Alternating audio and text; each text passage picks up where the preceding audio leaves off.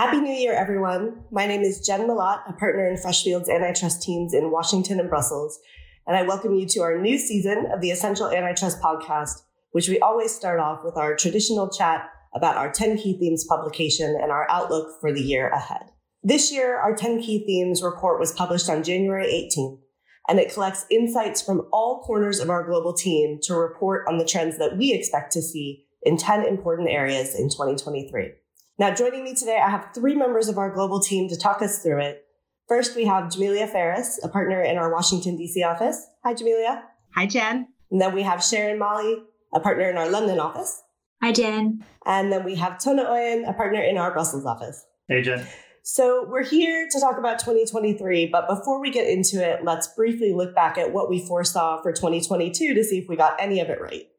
Now, in 2022, we said that transaction planning was going to be increasingly complex, with new merger regimes, expanding theories of harms, new procedural tools, more foreign investment regimes and enforcement. And we also said that digital markets were going to be subject to even more scrutiny, both for deals and behavior. We also said that antitrust would be ever expansive into new areas, especially including labor markets. Now, a lot of that has panned out, and much of that we expect to continue into 2023.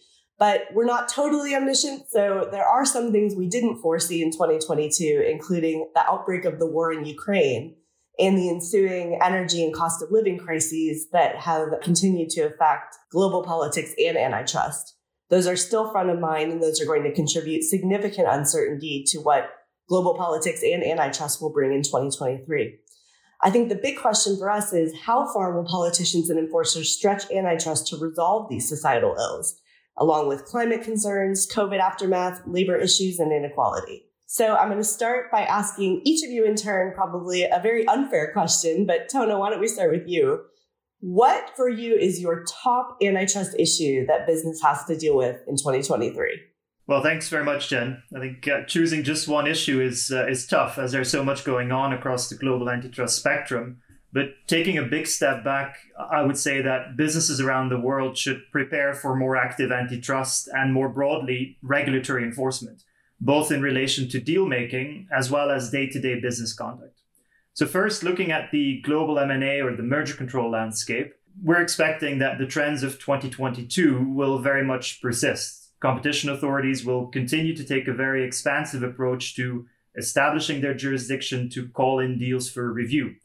At the same time, we expect that the agencies will continue to push the boundaries of the theories of harm and the types of anti-competitive effects that they will investigate, focusing not only on traditional price effects resulting from horizontal overlaps, but also on the impact that transactions may have on incentives to innovate, to reduce output, or foreclose competitors. Second, in terms of day-to-day business conduct, we expect that the antitrust authorities will be very much guided by the broader political and societal considerations when they conduct investigations.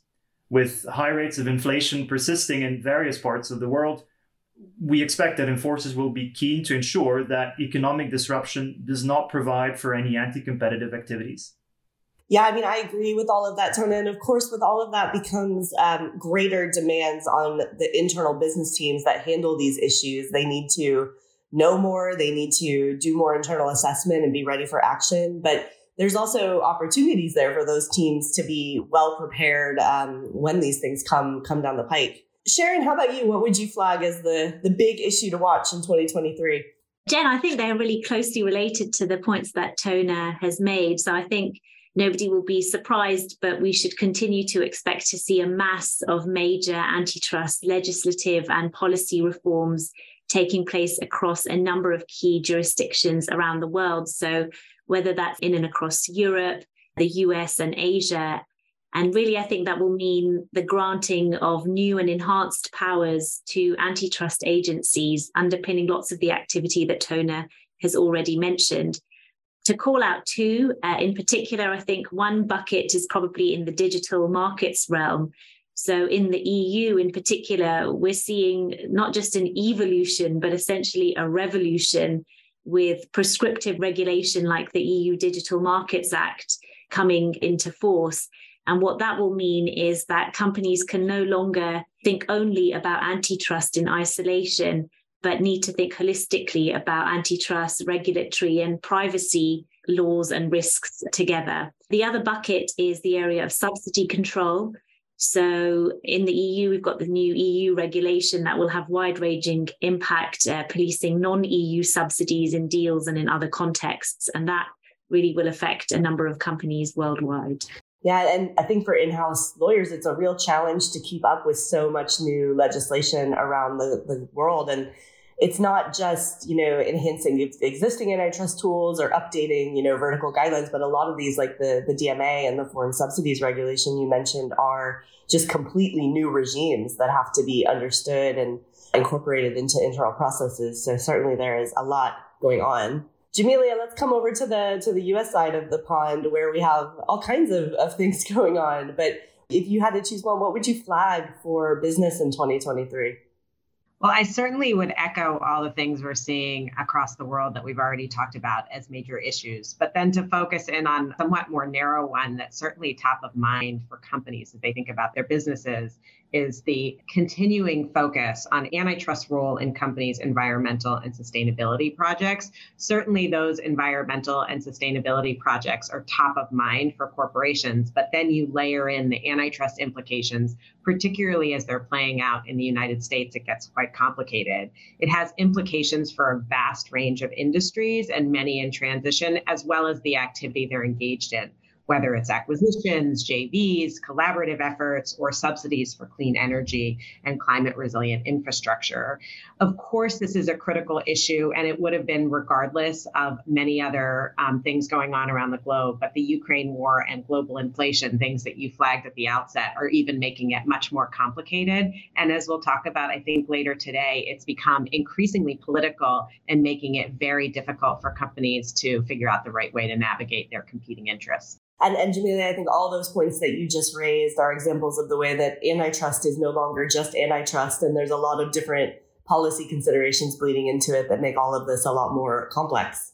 But let's get into some of this in a little bit more detail. So, Tony, I'm going to come back to you. You talked about M&A getting trickier and less predictable, which is a continuation of a trend that we've been seeing for a couple of years now. In 2023, do you think that is going to be restricted to certain sectors like tech, or is that something we're going to see across all types of M&A? I think it's fair to say, Jen, that some sectors will indeed remain especially sensitive in the antitrust space. And I may sound like a broken record, but the digital and the life sciences industries very much continue to be in the spotlight. But I would say that businesses across the entire economic spectrum, as you alluded to, Jen, should be prepared for lengthier and possibly bumpier merger reviews. We've seen prominent examples of the agency's increased skepticism of behavioral and more complex divestment remedies, for example, including, that is, on transactions in more traditional manufacturing industries. So in the EU, recent policy changes also imply that transactions can be subject to review by the European Commission, even when they do not reach the usual revenue-based thresholds.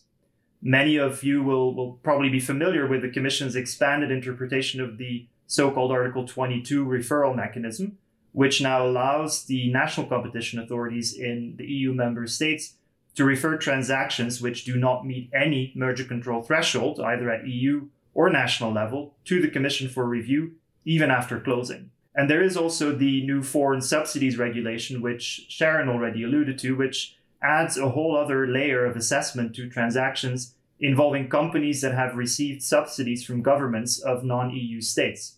So the notification obligations under this new regime will kick in from September 2023 onwards, but companies should obviously already start preparing for that entry into force. And I think we're seeing similar trends in other parts of the world as well.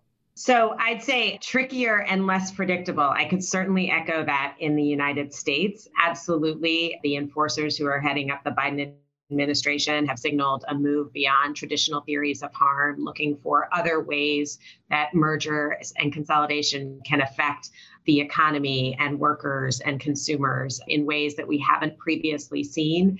That being said, while trickier and less predictable is absolutely true in the United States, it's not impossible. Deals are getting through. And if you look at the intervention rate in the United States, you're not yet seeing a huge swing But what you need is sort of strategies to make sure that a trickier and less predictable process doesn't result in kind of deals falling apart. And we're certainly seeing strategies to make that happen.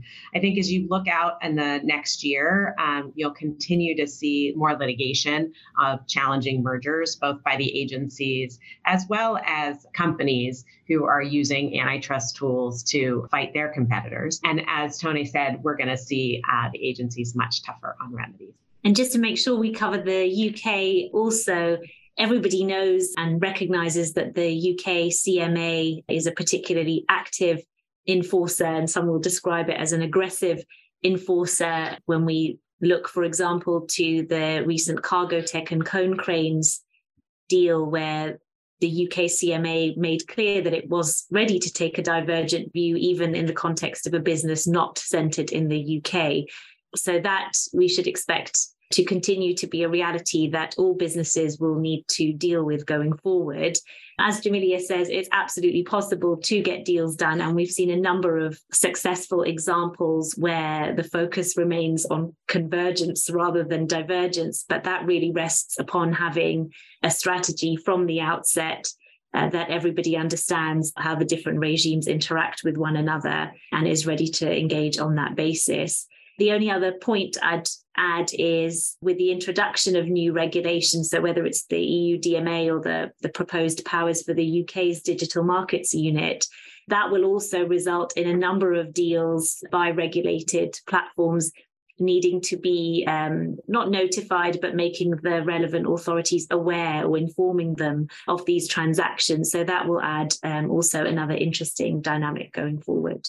And perhaps a quick word on Asia as well. In China, for example, SAMR is notably more skeptical these days of vertical and conglomerate mergers. I think that's a trend that we've seen emerge over the past couple of years. And as a result, businesses may be forced to offer behavioral remedies to obtain clearance, which may create issues when it comes to the global coordination of transactions. I think I've already alluded to the fact that behavioral remedies may be more difficult to actually get through in other parts of the world outside of China. And Chinese reviews or reviews more generally globally could, in a worst case scenario, obviously force parties as well to abandon their transactions. We've recently seen this happen, for example, on the DuPont-Rogers transaction, which was abandoned due to the party's failure to receive clearance in China before the long stop date. China also recently codified the agency's power to call in transactions that do not meet the notification threshold. So again, a trend which we're seeing in different parts of the world. And all of this obviously increases the potential for quite unpredictable review timetables. So Tona and Sharon, I mean, you both mentioned the Article 22 referral risk, which we've talked about on this podcast before, but obviously is a big change from that historical operation in Europe. As Jamelia knows, in the US, we've lived with that kind of call-in risk the entire time that the merger review system has been in effect. So it is an uncertainty that can be managed, but all of this across the board means that parties have to be very thoughtful about transaction agreement, risk shifting provisions, long stop dates, all of these provisions that will govern how you have to navigate your way through this process to make sure that you have the space you need to deal with the uncertainty of timing and of outcome. Now, we're talking, I think, in a lot of cases here about these deals that present significant antitrust risk, whether that's horizontal issues or vertical issues, or maybe some of these relatively newer theories of harm. But how about acquirers that usually have presented a lower degree of merger control risk, like financial sponsors? Even they are finding themselves more in the spotlight now than they have in the past. And Jamelia, I think we're seeing that especially in the US, where this has really been at the front of mind for the DOJ and FTC in the last couple of years. Yes, absolutely, Jen. And I know you think about this a lot as it's such a big part of your practice. But yes, DOJ and the FTC are increasingly critical of financial investors and particularly PE firms. And this has been going on for some time, but in certain respects, but really is heightened at the current moment. They're particularly focused on transactions that combine smaller players in the same industry that tend to stay under the radar. So kind of a roll-up strategy of a number of portfolio companies. The agencies have looked at a lot of different ways to getting at that. One way they've done it is so if you have a deal, a private equity buyer has a deal that ultimately requires a divestiture, or a private equity buyer is the buyer of divested assets in a transaction, the FTC is requiring, as part of their approval of that divestiture, prior notice for all future transactions, even where they're not reportable. So that gives the FTC another way of looking at transactions that otherwise might go under the radar, and you absolutely can expect them to use that. Given all of this, that we've talked about today, whether it's you're a PE buyer or a longer review or potential for litigation, what we're also seeing in transaction agreements is an allowance for a longer timeline to allow for litigation, regardless of whether companies plan to litigate, so that they can push back on some of these strategies that the agencies are doing. And that, I think, is also a real shift. I think companies used to worry that a longer timeline would signal a problem with the transaction. But if you start through the lens of the agencies don't like consolidation, so potentially any transaction could be at risk, then you're a little bit less worried about the perception of a longer timeline in a transaction agreement. And, Jamelia, you're talking about that in the merger control context, but of course, adding to that complexity is the foreign investment regimes that have come into effect in the past few years, which adds just another work stream that can increase the time, can increase the probability of divergent outcomes, and is just another reason for these extremely long loans updates. Yeah, I mean, it really is incredible. CFIUS obviously is a longer regime here in the United States, but to be talking about foreign direct investment across the globe, it almost feels like it came overnight. Of course, it has developed over time, but it feels like that kind of impact on transactions and the potential for deal certainty on timelines has really changed. So across very many jurisdictions, transactions in increasingly wide range of sectors will be scrutinized under foreign direct investment rules. That includes things that you would expect, defense, military industries, but also emerging technologies, computing, advanced materials and healthcare, and critical infrastructure. Of course, in the US, given they've had these regimes longer, they have sort of a better resource regime that has actually stepped up to identify and call in, and in some cases, force the divestment of completed investments that pose national security risk. And in the US, China and Russia are likely to remain the principal focus. But, investors from other countries and sensitive businesses have also received inquiries from CFIUS. Just to jump in on the UK, I think the position is very similar. So we've now had the introduction of the National Security and Investment Act. And in the first year, it's been a busy regime since it's come into force. So although the number of notifications made under the Act is slightly under the number predicted by the government in 2020, the number of deals that have actually had remedies imposed on them or been blocked or unwound is actually higher than was predicted. So just in this first year of the regime, 3 transactions have been prohibited and 2 unwound. So effectively 5 deals blocked, all of which involved Chinese or Russian-backed acquirers of IP or some sort of ownership of advanced technologies or communications networks.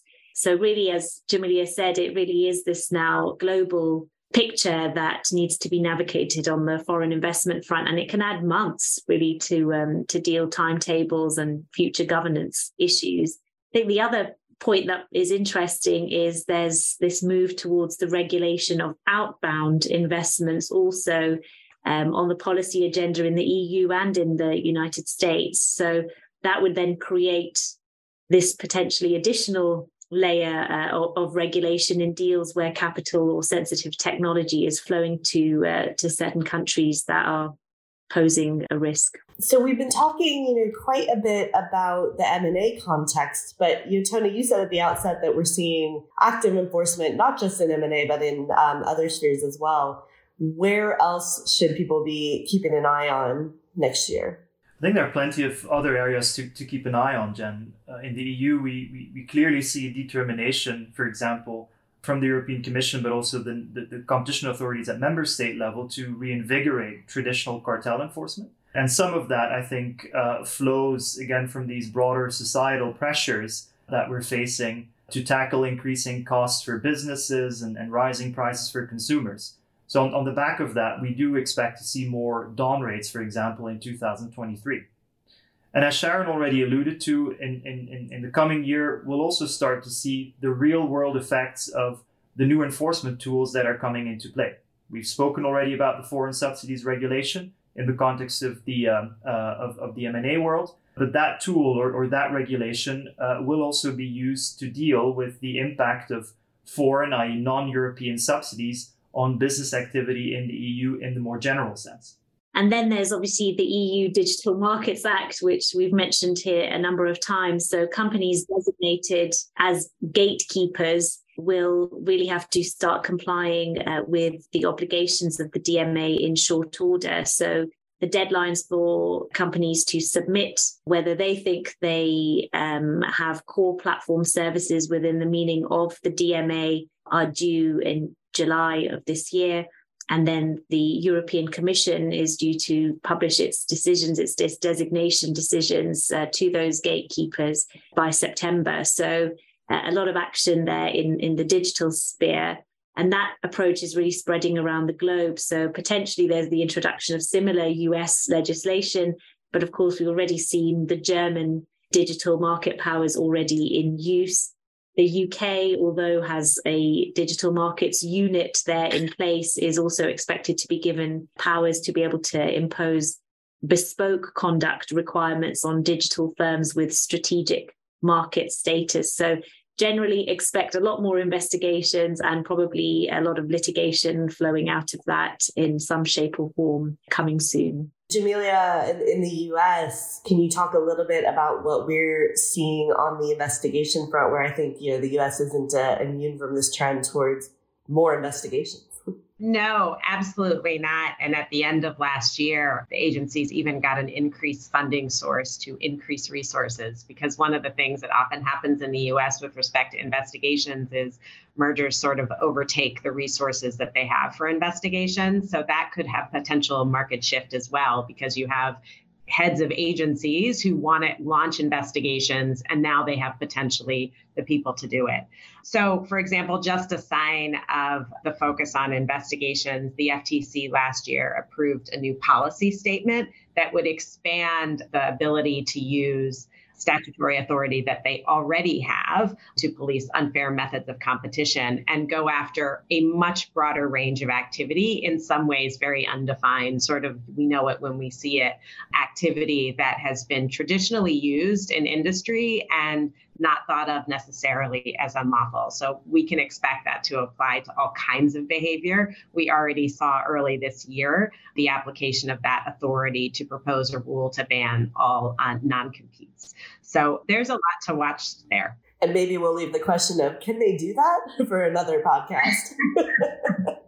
I think the UK is also definitely heading the same way. So in 2023, we've got extensive reforms to the competition and consumer law regimes expected, again, coming soon. So new rules aimed at more effective market inquiries, stronger and faster enforcement against anti-competitive conduct, more powers to impose penalties. So again, more to be expected even outside of these bespoke regulatory regimes that are expected for digital markets only.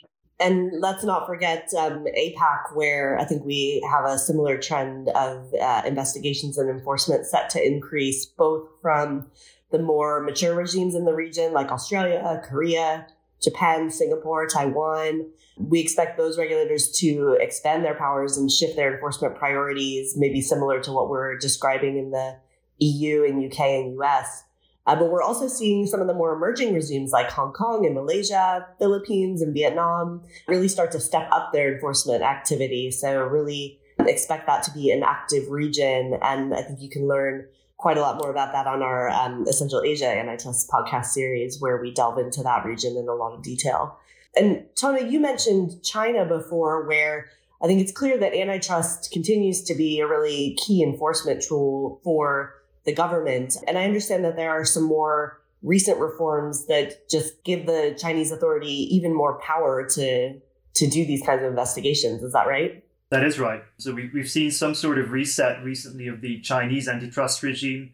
involving higher fines for businesses that engaged in anti-competitive conduct, personal liability, and punitive or so-called super fines for the most serious antitrust violations. The Chinese agencies are now also, we see, zooming in on the role of data in the digital sector, the risks of abuses on platform business and the like. So very much consistent with what we were talking about earlier, this sort of following suit with what's going on in other parts of the world. So this was really a whistle-stop tour of what we expect to see in 2023, which really is more enforcement, tougher enforcement, continued expansion of theories of harm, new legislation. And planning for and managing all of this clearly is going to be critical for businesses to a successful 2023. And that's especially true for businesses that are looking at cross-border deals or that have multinational operations and have to navigate this not just in one country, but in many. So, if I am a GC sitting here thinking, oh my gosh, this all sounds like a lot to handle in 2023, for each of you, can you give me one action point that someone could walk away with and say, okay, this is going to make at least the antitrust part of my life a little more organized for the coming year? Maybe Sharon, we can start with you. I think takeaway would be plan ahead. So in order to be able to execute complex cross-border M&A, which touches on antitrust and foreign investment regimes in an integrated way, you need to plan ahead. So there is increasing unpredictability, but that does come with some opportunities for well-organized merging parties and also for interested third parties that are looking to disrupt a transaction. Jameela, what do you think? Yeah, and I think it's critical that folks follow closely new legislation and policy changes. Think about how they may affect your business and how to implement them in practice. That may sound like a lot given all the things that we talked about today, but I know that we will do our part to help you and follow along and pull out the next key themes that come from these changes. And Tona? And finally, from my perspective, I'd say make your voice heard. There's still several consultations that we're expecting on new legislation and new guidance. And there will be opportunities in the coming 12 months to make your voice heard and have your say on the aspects of any new rules that we will see entering into force in the future that may concern you as a company. Well, there you have it. Thanks very much, Jameela, Tona, Sharon, for sharing your views on what we can expect in 2023. If you want to hear more about this, you can pick up a copy of our 10 Key Themes report. It's available on the website, or you can get a copy from any of your Freshfields contacts. And if you think we didn't get into detail enough on one topic or another right now, don't worry. We're going to be getting into more detail on all of these themes over the course of the year on our podcast, as we always do. So thank you very much for listening. I'm Jen Malott, and we'll see you next time with more Essential Antitrust.